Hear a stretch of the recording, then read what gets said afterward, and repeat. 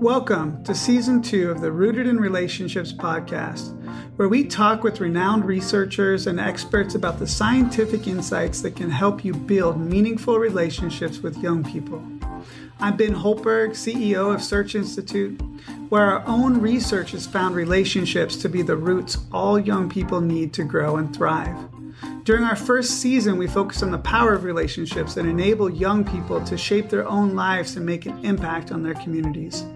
This season, I'm pleased to share that we are featuring interviews conducted by educational leader and former Search Institute CEO, Kent Pickell. Throughout this season, we will explore how connections to resources, relationships, and social networks provide the key conditions that all young people need to thrive. We will consider how culture, class, family, child education, and other factors all influence relationship building. On this episode, we talk with Clay Cook, who is the John W. and Nancy E. Payton Faculty Fellow in Child and Adolescent Wellbeing at the University of Minnesota. Clay discusses the establish, maintain, and restore system of approaching intentional relationships with young people, and how something as simple as greeting students at the classroom door can have incredible effects on relationship building. This episode of the Rooted in Relationships podcast, I am super excited to have with me Clay Cook.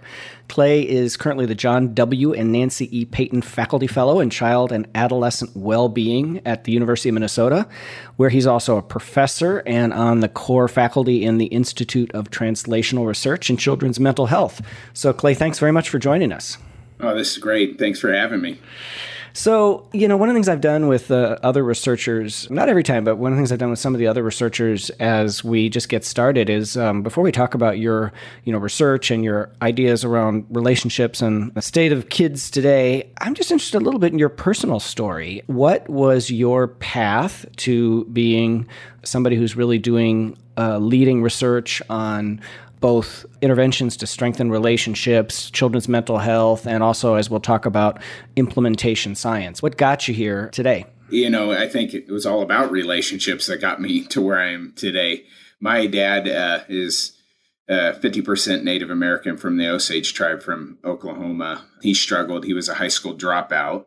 Some of those struggles in our family transferred into me struggling through school. I had a stint where I was in alternative education in high school due to some just choices I was making that weren't in my own best interest nor others around me. I played basketball. I grew up in a small rural community where sports was the number one thing. So I played football, basketball, baseball, and later golf, but that kept me into school. And I had my alternative ed teacher was a teacher, Mr. Gogo. Mr. Gogo. What a name, Mr. Gogo. I didn't learn anything from Mr. Gogo, but one thing I learned was he cared about me, and he was relentless in his support for me becoming a successful person. And so that kept me plugged into school. I played junior college basketball. I was able to play in Stockton, California, one of the most violent cities in the country, played basketball there, was able to then walk on and play at Cal State Fullerton. I was struggling while I was there. I was flunking out of college in my undergrad. And this is the person who I've done all kinds of gratitude things with because he had such an impact. My developmental psychology, I selected a major. I'm flunking out of school. And one day after class, he wanted to talk to me and he basically called me a loser, but like in this supportive, challenging way. He's like, what the heck's going on with you? You have really good contributions. And I looked into stuff and you're not doing well. He's like, and he challenged me. He asked me, he was in charge of this. It's called the Fullerton Longitudinal Study. He asked me to be a part of his research lab. And it was he and I, if you looked at us, you would say, these people are never going to get along. He's a small Jewish guy with a comb over, just like my background growing up on a farm and the way that, but he cared. And somehow he singled me out and gave me an opportunity. And that's all it took right there. And then that just transferred my motivation. And then research is me search on some level. And so as I caught the research bug, I became a paraprofessional, middle school math teacher, and a school psychologist. But I always had that interest in research. And I wanted to understand, how do we increase kids' access to the daily enriched experiences they need to be well, to engage fully in learning experiences, and ultimately live happy, healthy, effective lives? And so that type of work always comes back to the same thing. It is all about social connections.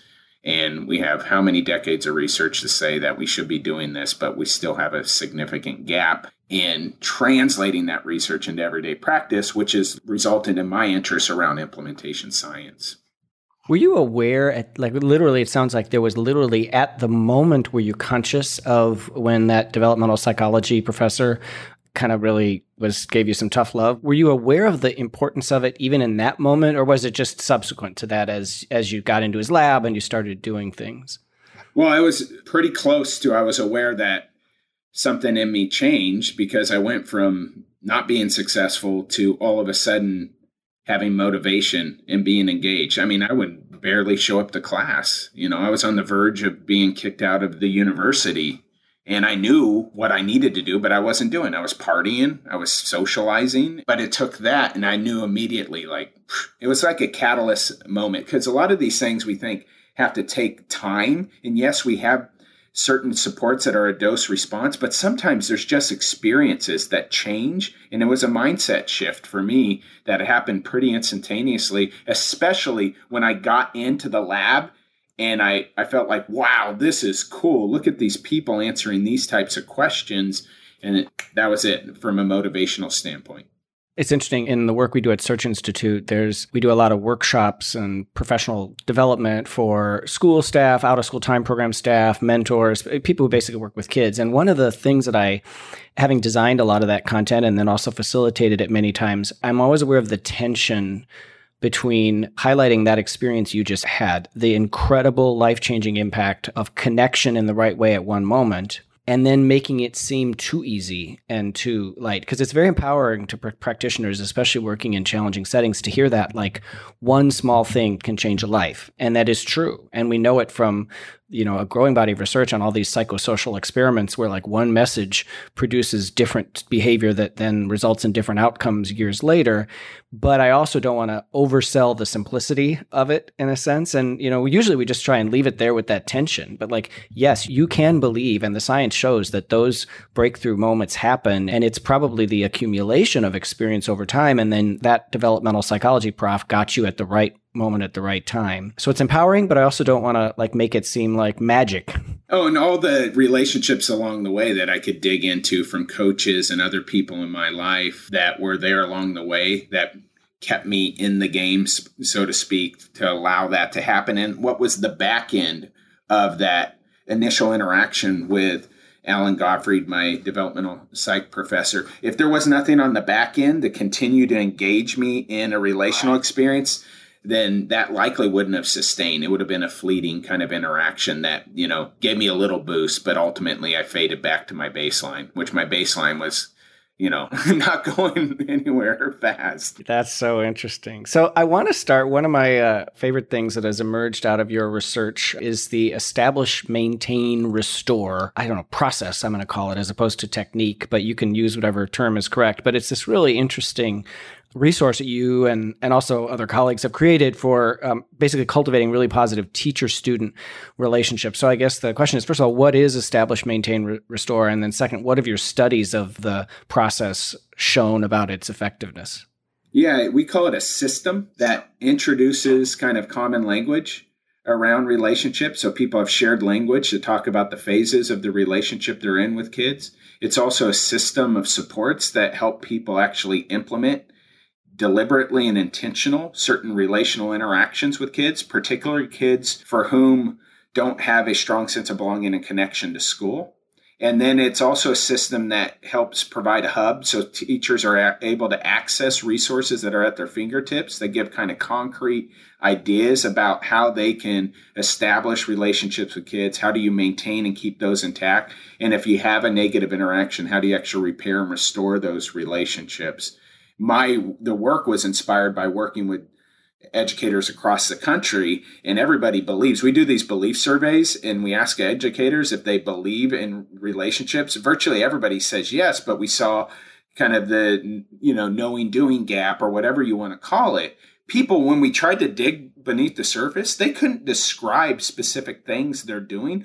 What they would do is describe characteristics that define a healthy relationships, but not anything they're doing with an intentionality in terms of their own behavior and interactions, to be very purposeful and deliberate about going from not having a relationship to having one with a kid. What are they doing to maintain those and keep those healthy relationships intact? And what do you do if there is a conflict or a misunderstanding that's hurt the relationship? How do you repair those things? So we're like, wow, there's a big vacancy. I was at the University of Washington, worked with a guy, was influenced by a guy named John Gottman, who's the foremost marriage expert and relational expert. So what we did is take some of his ideas on kind of the phases to healthy relationships and adapt them to the school context. And that's how we built Establish, Maintain, Restore. As I know you know, it really has a lot in common with what we're trying to do at Search Institute around developmental relationships. When we started this work, I would look at the research literature and it would talk about things like attunement. And I would say, great, if you're a teacher, like I started my career, how do you do attunement? And so in some ways, awkwardly, we've conceptualized relationships as a series of actions, even though relationships in some ways are not actions, they're just sort of feeling. But we've conceptualized it as action in a way that I think has been helpful to a number of folks in the same way that Establish, Maintain, Restore has been. And how about that second question? Like, what have you seen in the research? Because to your credit, I mean, it's tough to do like rigorous studies of things that are not really rigidly defined canned programs, which relationships are by definition not, but you've done some efficacy studies that I glanced at and want to have you tell listeners about. Yeah, we've done a few different randomized control trials at all the levels. So we have an elementary, middle school, and high school level. We currently have an Institute of Education Sciences project where we're looking at Establish, Maintain, Restore as a dropout prevention strategy. As kids transition into the 9th grade and we have a randomized control trial, we also are, doing other things to try to scale the impact and make it available as a free resource in there. Our findings are pretty clear. It works in terms of the kids who need it the most.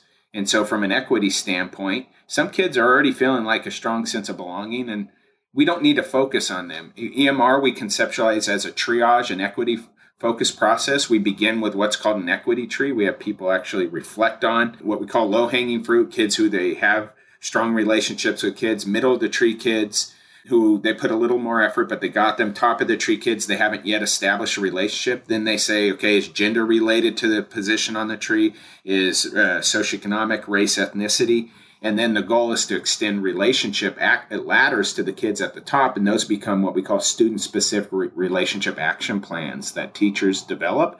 So some of our work we've done has been very equity explicit to understand, kids, check our assumptions around relationships, make sure we're doing the fact-finding to understand who kids are in terms of their identities and their values, and how do you align your interactions with kids so it's most engaging and appropriate. So we have we have what's called a playbook that actually has equity levers to consider when interacting with kids. So we're doing things in as culturally relevant and engaging way as possible. So that's our newest, where we're really looking at equity, relationships as central to the equity work.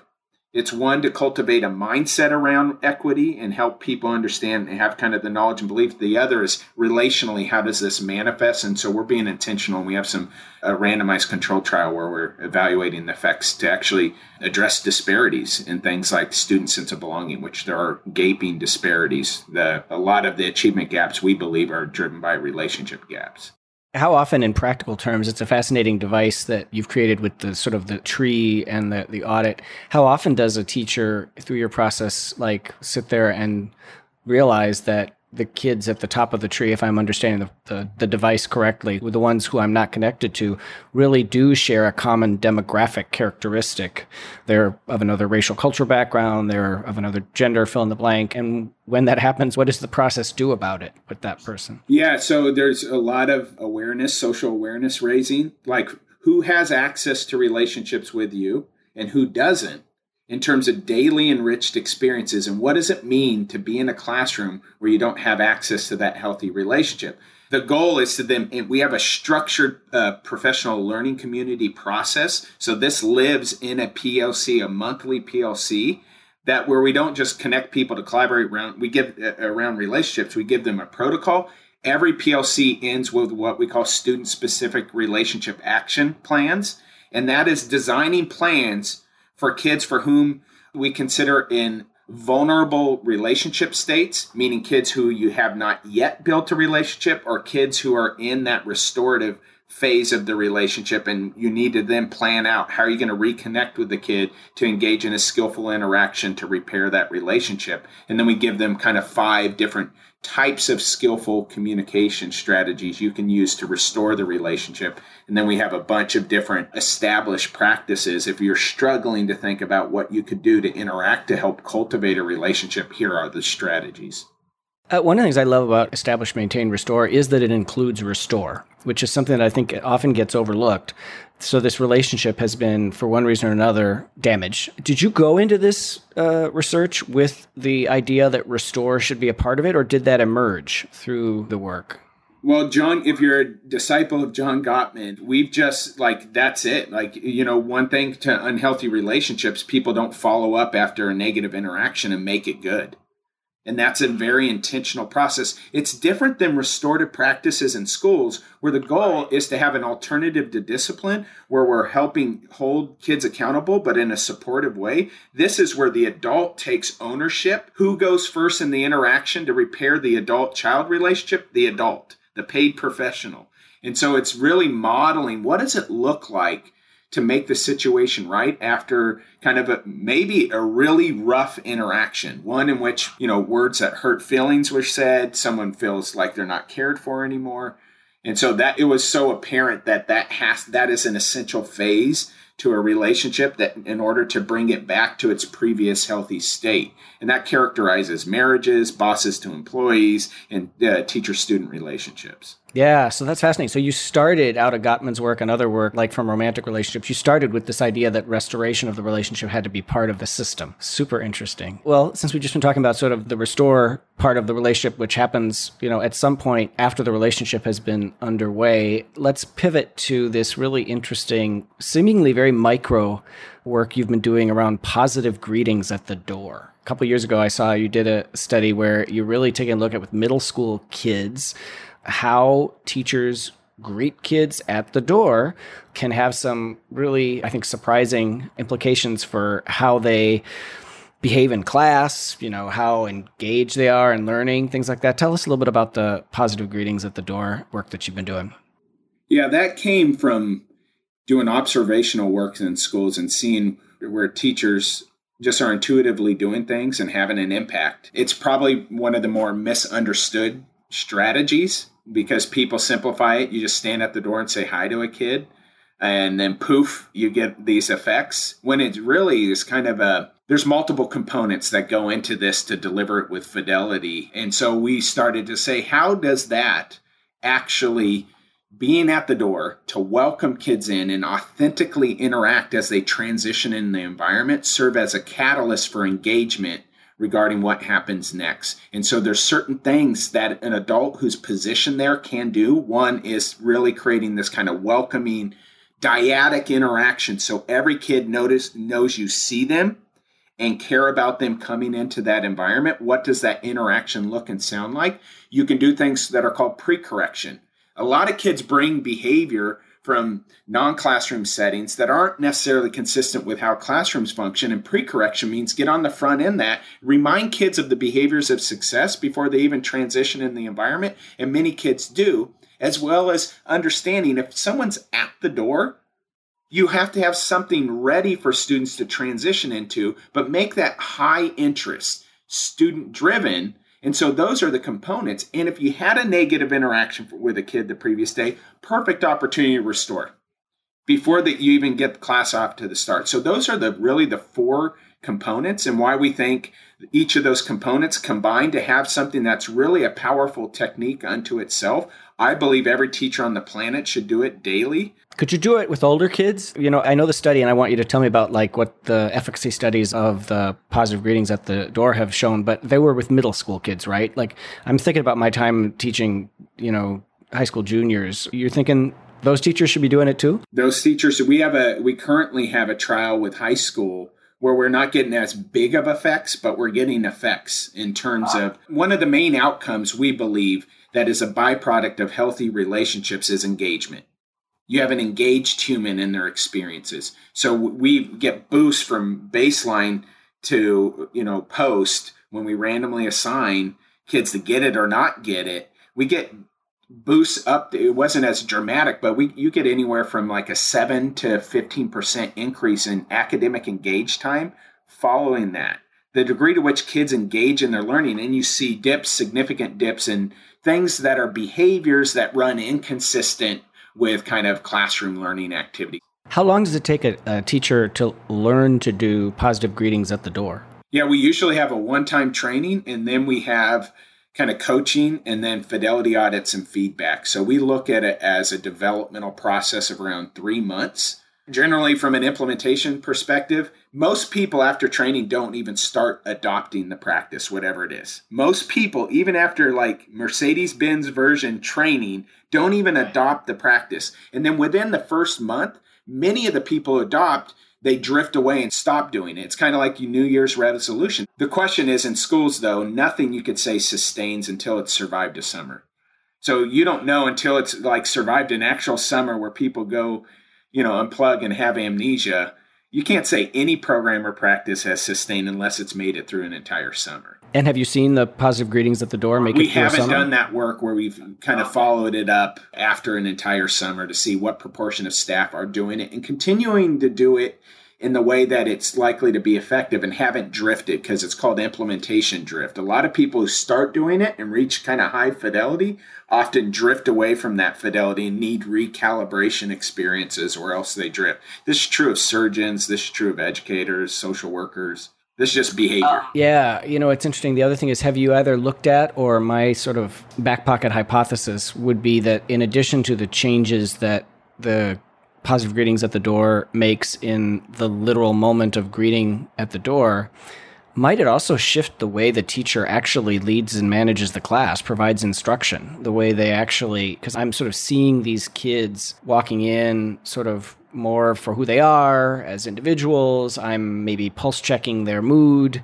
all that stuff that then could potentially shift what happens during the rest of the class period.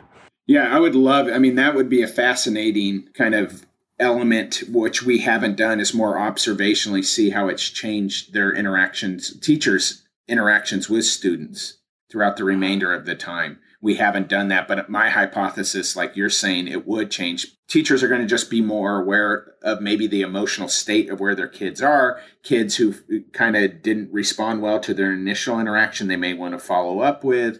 It just gives them information that's actionable information that they can infuse throughout the rest of the period. Yeah, in one of those I mentioned earlier, the stuff that we do at Search Institute around professional development, I built out this case study that's built on a fascinating study that Valerie Purdy-Greenaway and David Yeager and a bunch of other people did. And it was in child development, and it was this 2 messages in 7th grade, one basically transactional with homework being given back, and one high expectations and belief. And it had these really immediate improvements in student effort, and then that actually produced for the African-American kids in the sample improvements the following year in discipline rates, and then most eye-opening 5.5 years later in college enrollment rates. And of course, it's a very small sample size, but a really striking finding. And I know that there's plans to be replicating that research. And so we do this interesting case study, and I ask people basically to form their own hypothesis about why might that 2 messages have had an impact. And everybody's mind goes pretty immediately to the shift in the kids, how it might have caused the kids to see themselves differently. And as a facilitator, I always have to, and every once in a while, you get lucky, somebody brings it up in the room, but I always have to say, well, what about the teachers? Like, how could this message that these researchers manipulated on a Post-it note have actually started to shift the teachers' perspectives of, in that particular study, it's the African-American kids who had the gain as opposed to the white kids.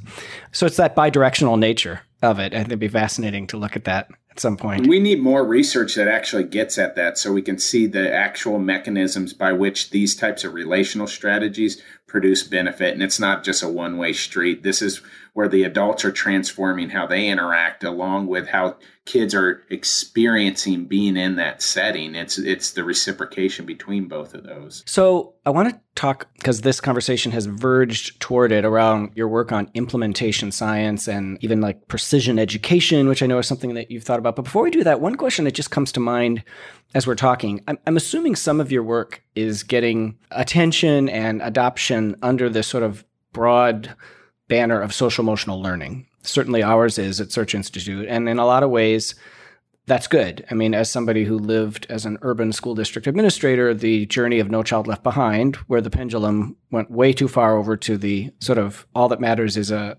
testable body of knowledge in reading and math. Now we have this really pretty striking emphasis on, SEL, and actually not just in schools, also in out of school time.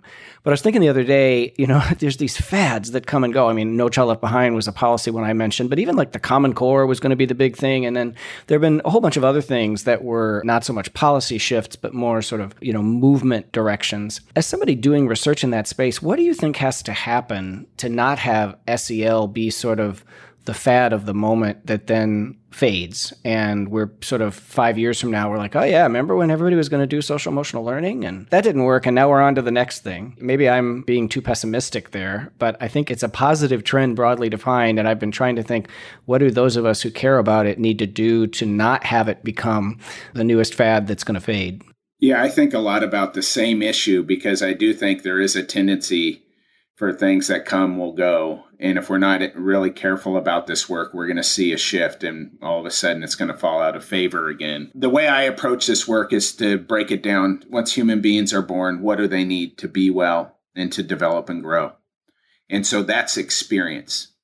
Human beings change as a result of experience. Okay, so let's start to define in schools, what are the enriched daily experiences kids need in order to develop and grow, to be well, to engage fully and develop and grow. We know there's relational experiences, and these experiences aren't fads. What are fads are the named products that come and go, like EMR. That could be a fad because there's going to be probably a better product that comes and does it more efficiently and effectively or whatever it is. What isn't the trend or the fad is the fact that human beings need certain relational experiences and have to have access to those. We select effective practices to implement to create access to those daily enriched experiences. So things we know is kids need certain environmental experiences so they feel safe. They understand what the environment's expecting of them. It has predictability to it. It's proactive. It supports them on the front end to be successful versus reacts to once you've made a mistake and then tries to fix it. We know kids need certain types of relational experiences. And so what we try to say, these are the things, and they need instructional experiences to acquire competencies. Some of those are competencies in the area of academics, some of those in social functioning and emotional functioning. And so that becomes curriculum selection and instruction. And then we also know some kids need access to experiences that go above and beyond the base because their needs dictate it. And we need to have access to early, timely intervention. So what we try to do is say each of those batches of experiences are ingredients to a recipe. And these ingredients are never going to go out of importance. You can hop into a time machine and fast forward 100 years and you're going to get out. Are relationships still important? Are creating safe, predictable environments still important for people to be well, to engage fully? Are we still emphasizing the acquisition and use of certain competencies? So that's at least how I try to say these are not trends and help people's beliefs really wrap around. That's how I approach it. But I think without a deliberate attempt, SEL is going to be a moniker that's going to lose traction over time. So interesting. The other thing that's come up on this point in a couple of conversations that I've been a part of is, in addition to, I think, what you're saying, which is we've got to remember that the particular package or even framework is not necessarily the core of what kids need. It's a way of implementing it. So don't become overly committed to one particular, intervention or framework. Keep the main thing the main thing. The other piece of advice was don't assume that the sort of particular bubble that you're working in, whether it's like a rural school district, urban school district, conservative area, liberal area, wherever you are, don't assume that the fate of the work, and in this case, we're talking about SEL, is going to be determined by your context alone. And so that the language you pick, the ways you frame these things, if you're like a superintendent or Minister of Education, or even just an individual in your classroom, you do need to be thinking about sort of the inferences that people who have very different life experiences from you, whether it's politically, racially, culturally, may have to something that to you seems so obvious and self-evident. That's obviously, I'm thinking in particular of the Common Core, where, everybody's like, how could we not have this idea of these, research-based national standards? It's going to be great. And then, it just imploded. And I'm not sure we've actually really drawn enough lessons from that. And so that's often the policy world. Let's pivot then from that to your work on implementation science. And I'm actually going to, in a minute, ask you to just briefly differentiate that term in your mind from another term that's often being used these days of improvement science. But we won't spend too much time on that because it's way deep in the nerd realm. Before we do that, though, just in this zone of trying to not reinvent the wheel, one classroom, one school, one district at a time, which I think a lot of us recognize if we're going to meet the needs of kids, especially in the interest of equity, we've got to find ways to do. The New York Times columnist David Brooks wrote something a few years ago that said, you cannot scale relationships. And I actually, because all of our work's on relationships, I thought, I get the point, but I hope that's not true. So what's your reaction to that idea? And it was obviously part of a much longer, more thoughtful piece. And so that little soundbite is what several years later sticks out in my head. Can you scale relationships, or how do you react to his assertion that you can't? Yeah, I would challenge that on multiple fronts. Once we know something that is needed, that can be effective, that can move the needle on outcomes, now we got to figure out how do we actually get this to live in real world contexts. And so what are the factors that need to be in place and aligned to be able to translate and get those effective things we've learned through research in place in the natural settings in which kids regularly exist so they can access those daily enriched experiences.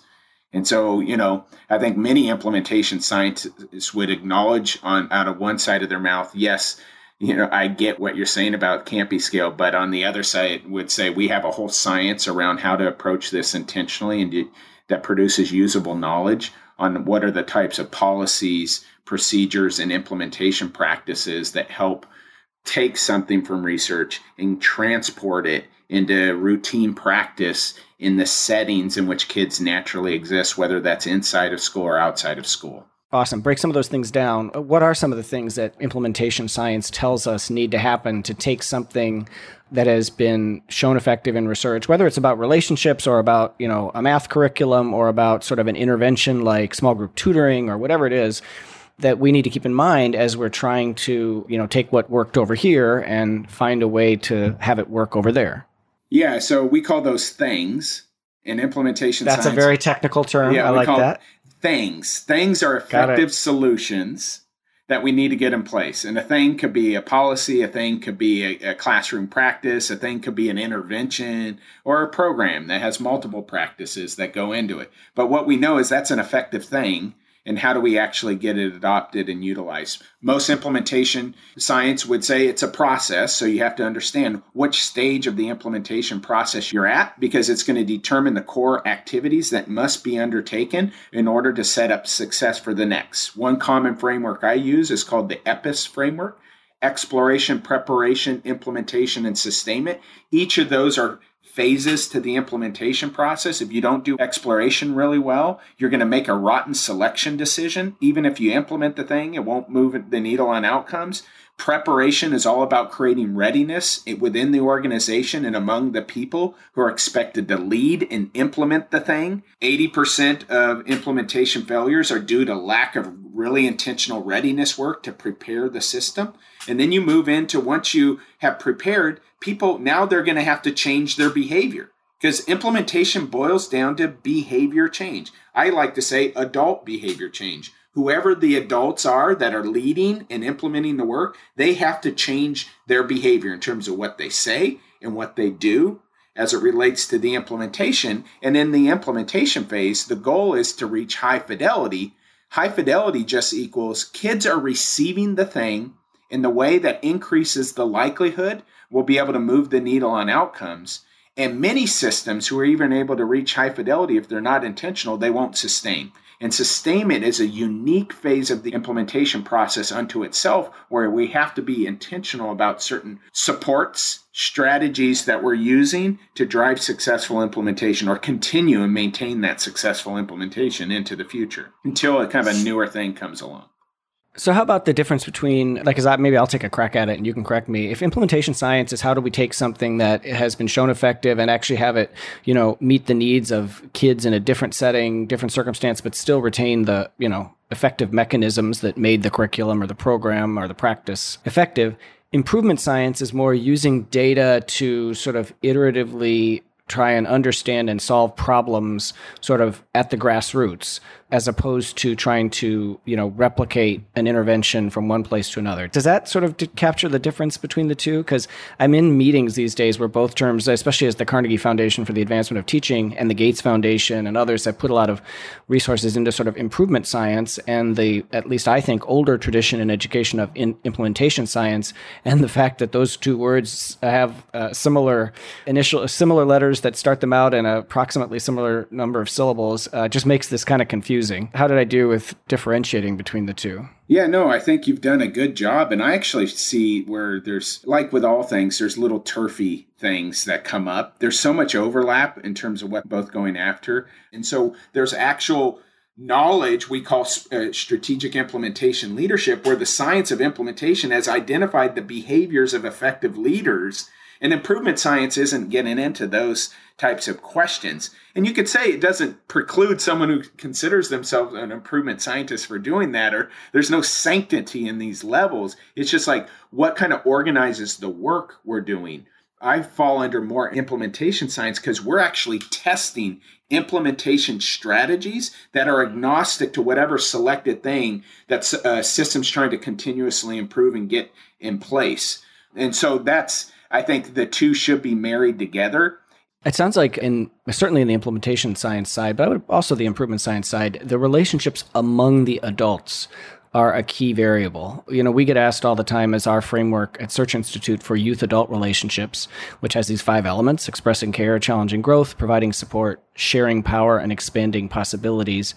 We get asked all the time by schools, out-of-school time people, hey, we like your framework. We're really using it. Maybe we're using your measures, your professional development for our youth-adult relationships. Can we use it for the adult relationships? And I always say, well, there's no research on that. And in fact, the developmental relationships framework proceeded from both, analysis of data and qualitative work with diverse groups of kids and adults, and then reviews of the research, all with an eye toward youth development. We don't know exactly what adult relationships, what is the end of those relationships in a school or program. This has actually become a major new forward-looking emphasis for our research because it comes up so much. I'm curious if it's come up for you at all and how you think about the relationships among the adults in a school. Yeah, so psychological safety is something that comes out of the implementation science work, and how do you promote psychological safety among the people with positions of power and authority, who are the ones who are actually delivering the thing or leading the thing. And many organizations you go in, there's not psychological safety, and people don't have trusting relationships established. So collaboration around a given thing is unlikely to happen, even if you protect time for collaboration to happen. And so from an implementation standpoint, it's called general climate and then implementation specific climate. You have to have general climate indicators in place among the adults. Because again, the thing is this kid facing practices or program that we want to improve their outcomes. So we say, what are the climate indicators of a generally healthy environment where people feel like they're valued, respected members of that place? They have healthy social connections. How does that create enablers when you get to the nitty-gritty, which is the implementation specific supports we're asking the adults to engage and interact with, such as training, coaching supports, protected time and professional learning communities to collaborate, reflect on, and plan incremental improvements to their delivery of the practices. So, it's essential and it's elevated.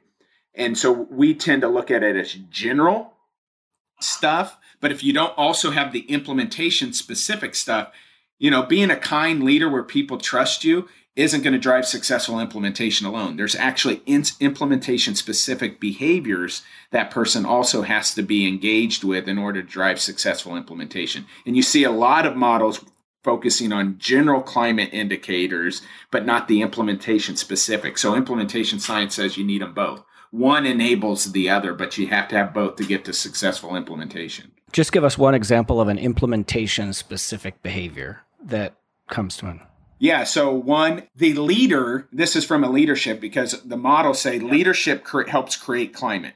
And so you have to start with the leaders. And implementation specific leadership behavior is one, being very knowledgeable about the thing in your leadership. Proactive leaders create plans. They anticipate barriers. They talk about those barriers. They troubleshoot those barriers. And it's called proactive implementation leadership. And there's a set of proactive behaviors that leaders who are successful at driving implementation engage in that enable implementation to happen in their context with their people. And so we've developed a measure of strategic implementation leadership where we can create 360 feedback for leaders so they can get feedback and coaching on their leadership behaviors to drive successful implementation. Yeah, that's fascinating. That's really fascinating. One of the things, just back to, we talked a little bit about the movement for social emotional learning, and you began talking about the connection in your work between establish, maintain, restore, and equity. One of the other things that has occurred to me and also others is that the movement for equity, which has to be about social change and confronting systems of injustice and all the things that are on many of our minds, and it also needs process. You don't want to suck the passion out of the equity work, but it does need process. It's the kind of thing you're describing in a sense. So I really appreciate that.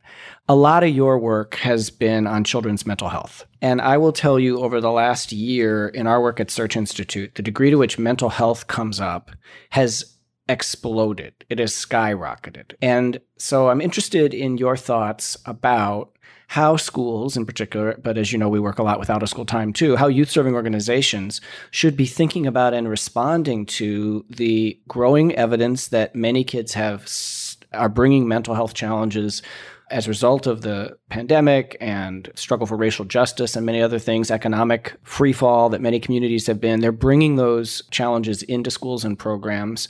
And so that's a challenge. There's also, I think, an opportunity in this striking number of parents and educators that I'm now seeing saying, we need mental health supports. Like, this is not a fluff thing that we don't need. Like, bring in the specialists or train me. So let's just open the box of mental health work. How are you thinking about that at this really critical moment for our schools and programs? Yeah, I just want to say at the outset, there's the policy. We need policy that creates the financial realities to enable a lot of our mental health services to happen. But I want to parking lot that because that's such a big conversation. And many times people feel like that's out beyond their control, even though they can advocate, they can vote, we can create coalitions to make those changes, those policy realities happen to enable the types of mental health services. So we actually have true parity between physical health and mental health and enabling people to access what they need. But we also have inequities. I'm not saying that in our physical health medicine, we haven't solved the inequities there. I tend to think about from implementation standpoint, how do we actually get the things in place where they're needed? It requires the workforce to be mental health literate at first. And so mental health literacy is helping people understand what mental health is. What is a mental health distress problem versus a disorder? How do we destigmatize? Because mental health has a lot of stigma. There's ways to destigmatize mental health and then help people understand in their positions, what does it look like? What are the signs of someone struggling with a particular mental health problem? And what are the things I have control over that can be supportive of kids who might be struggling? And how do I make referrals to other people? And so that's where it really is about making sure people have that mental health literacy and then understand the practices they can put in place to address kids who are struggling with anxiety, for example, or trauma, or kids who are struggling with depression? What are the things I have control over that can be supportive, create a healthy context for that individual? And if the kid, how am I aware of how to make referrals to mental health providers? And what are the types of interventions that we can expect to be made available for kids who are struggling with that? And how can I support those types of interventions that are made available? But, it all begins with making sure that people even understand what mental health is from a destigmatized way. And then what's the difference between distress, a mental health problem? Because a lot of people get stressed about stress, and then we're not talking about stress. Like you forgot your keys or something, or I'm stressed that we're talking about things that produce impairment in daily life functioning where we don't have to name it. The goal is that the person is having symptoms though that are getting in the way of daily life functioning, and it warrants a support. And that support comes from the environments in which the kid's naturally embedded. I do a lot of my work in the area of school mental health. It's the main setting where kids access mental health. But a lot of schools do a crummy job of making available needed mental health intervention. Those interventions are often non-evidence-based. We're often taking kids who have histories of trauma and doing contraindicated things like exclusionary discipline that makes the situation worse. But I'll go back to where I started. Policy and mental health literacy is the starting place to enable kind of true infusion of, mental health supports from kind of a multi-tiered, what should all kids be getting, all the way up to what are some of the interventions and services kids who are struggling need access to. Yeah, I think it does go back to the policy point, which is certainly a good thing to raise here. And I'm not sure exactly what other answer you could give to the dilemma that I'll share. When schools and out-of-school time programs embrace the idea of developmental relationships, one of the things we have heard again and again is that they start to discover trauma and mental health issues that they might have missed before, or they discover them earlier. And so, of course, part of our response is exactly like you were talking about. That's the time to refer people to expertise. And then the very hard thing we frequently hear back is, I have no one to refer them to. In my setting, there's no specialists, there's no, community providers. I'm just a fill in the blank. And they usually do use that I'm just a language, which I never like. I'm just a teacher, but I understand that feeling. What do you say to a practitioner who's discovering those issues of mental health or the related, experience of trauma, who says, maybe I just have nobody in my reality, but also maybe what you were saying, I know that the approach my school is taking is not effective because I see it doesn't work.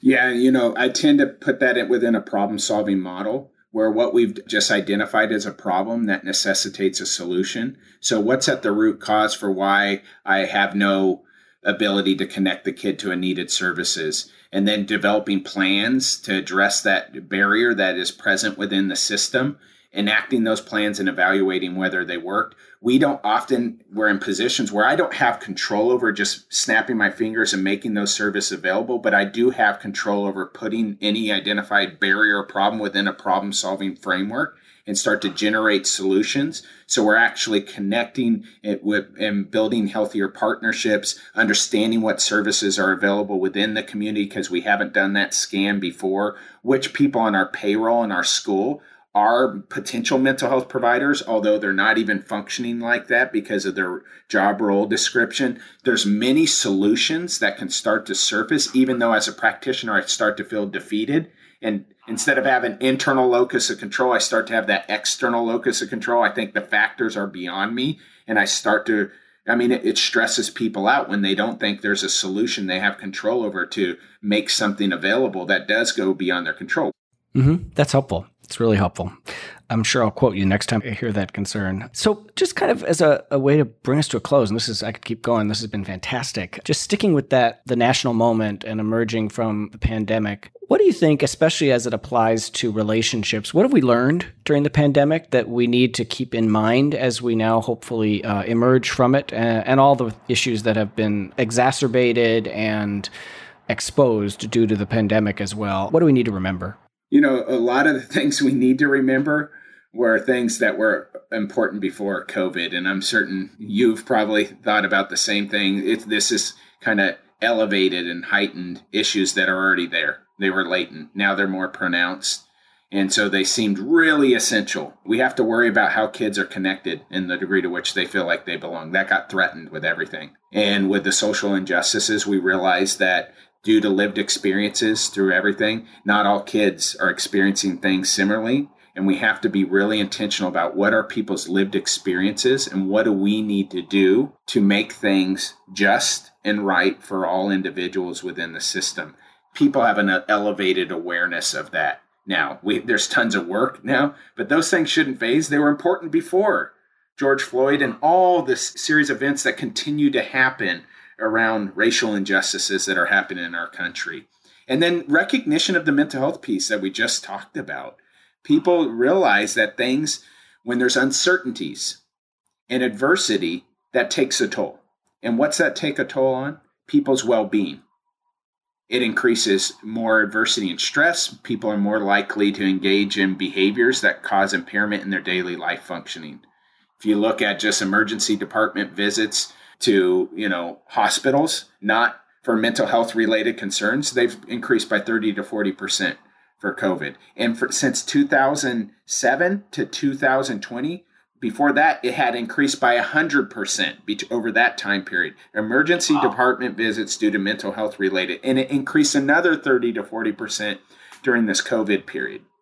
We have a mental health crisis where we need to recognize we have to create the policy realities, and we got to stop building the community-based mental health clinic and expecting people to come to those places. We have to infuse the mental health services into the places where kids naturally show up and exist.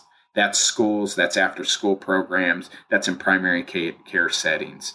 And so those would be the three big takeaways. I think were important before, they were elevated during COVID, and we better stick with them on the back end here as things get back to whatever normalcy. That's fascinating. An unexpected theme for me across this Rooted in Relationships podcast of talking to you and other leading researchers around the idea of relationships has actually been this idea of well-being or wellness, which is not the frame that I went into this with. It was, maybe social emotional learning or those kind of, competencies, but this larger notion of making wellness or well-being the broader lens through which we approach our work with kids is a big shift in sort of my thinking as a kind of card-carrying member of the academic outcomes establishment, like let's get all kids college ready. But this broader emphasis on well-being, I think, opens some new possibilities and really gives us kind of an umbrella through which we can be addressing some of the things we're talking about today, not at the expense of academic readiness and success, but as a broader frame for it. So, Clay, thank you so much for taking the time to do this. It has been fun and enlightening, and if people Google you, they will find that you are involved in many both academic and translational efforts that we didn't have time to talk about, but you're easy to find, and I encourage listeners to seek you out because you are very focused on a lot of the issues whose time is now. So thanks again. Yeah, my pleasure. Thanks for having me. That was Kent Pickell interviewing Clay Cook, the John W. and Nancy E. Payton Faculty Fellow in Child and Adolescent Wellbeing at the University of Minnesota. I'm Ben Holtberg, CEO of Search Institute. I want to thank you for listening and ask that you review Rooted in Relationships wherever you listen to podcasts. Reviews are one of the best ways for others to find out about the show. Thank you so much for listening, and we will be back in 2 weeks with our next episode of Rooted in Relationships. The Rooted in Relationships podcast is made possible by grants from the Bill and Melinda Gates Foundation and the John Templeton Foundation. The opinions expressed are those of the speakers and do not necessarily reflect the views of the Bill and Melinda Gates Foundation and the John Templeton Foundation.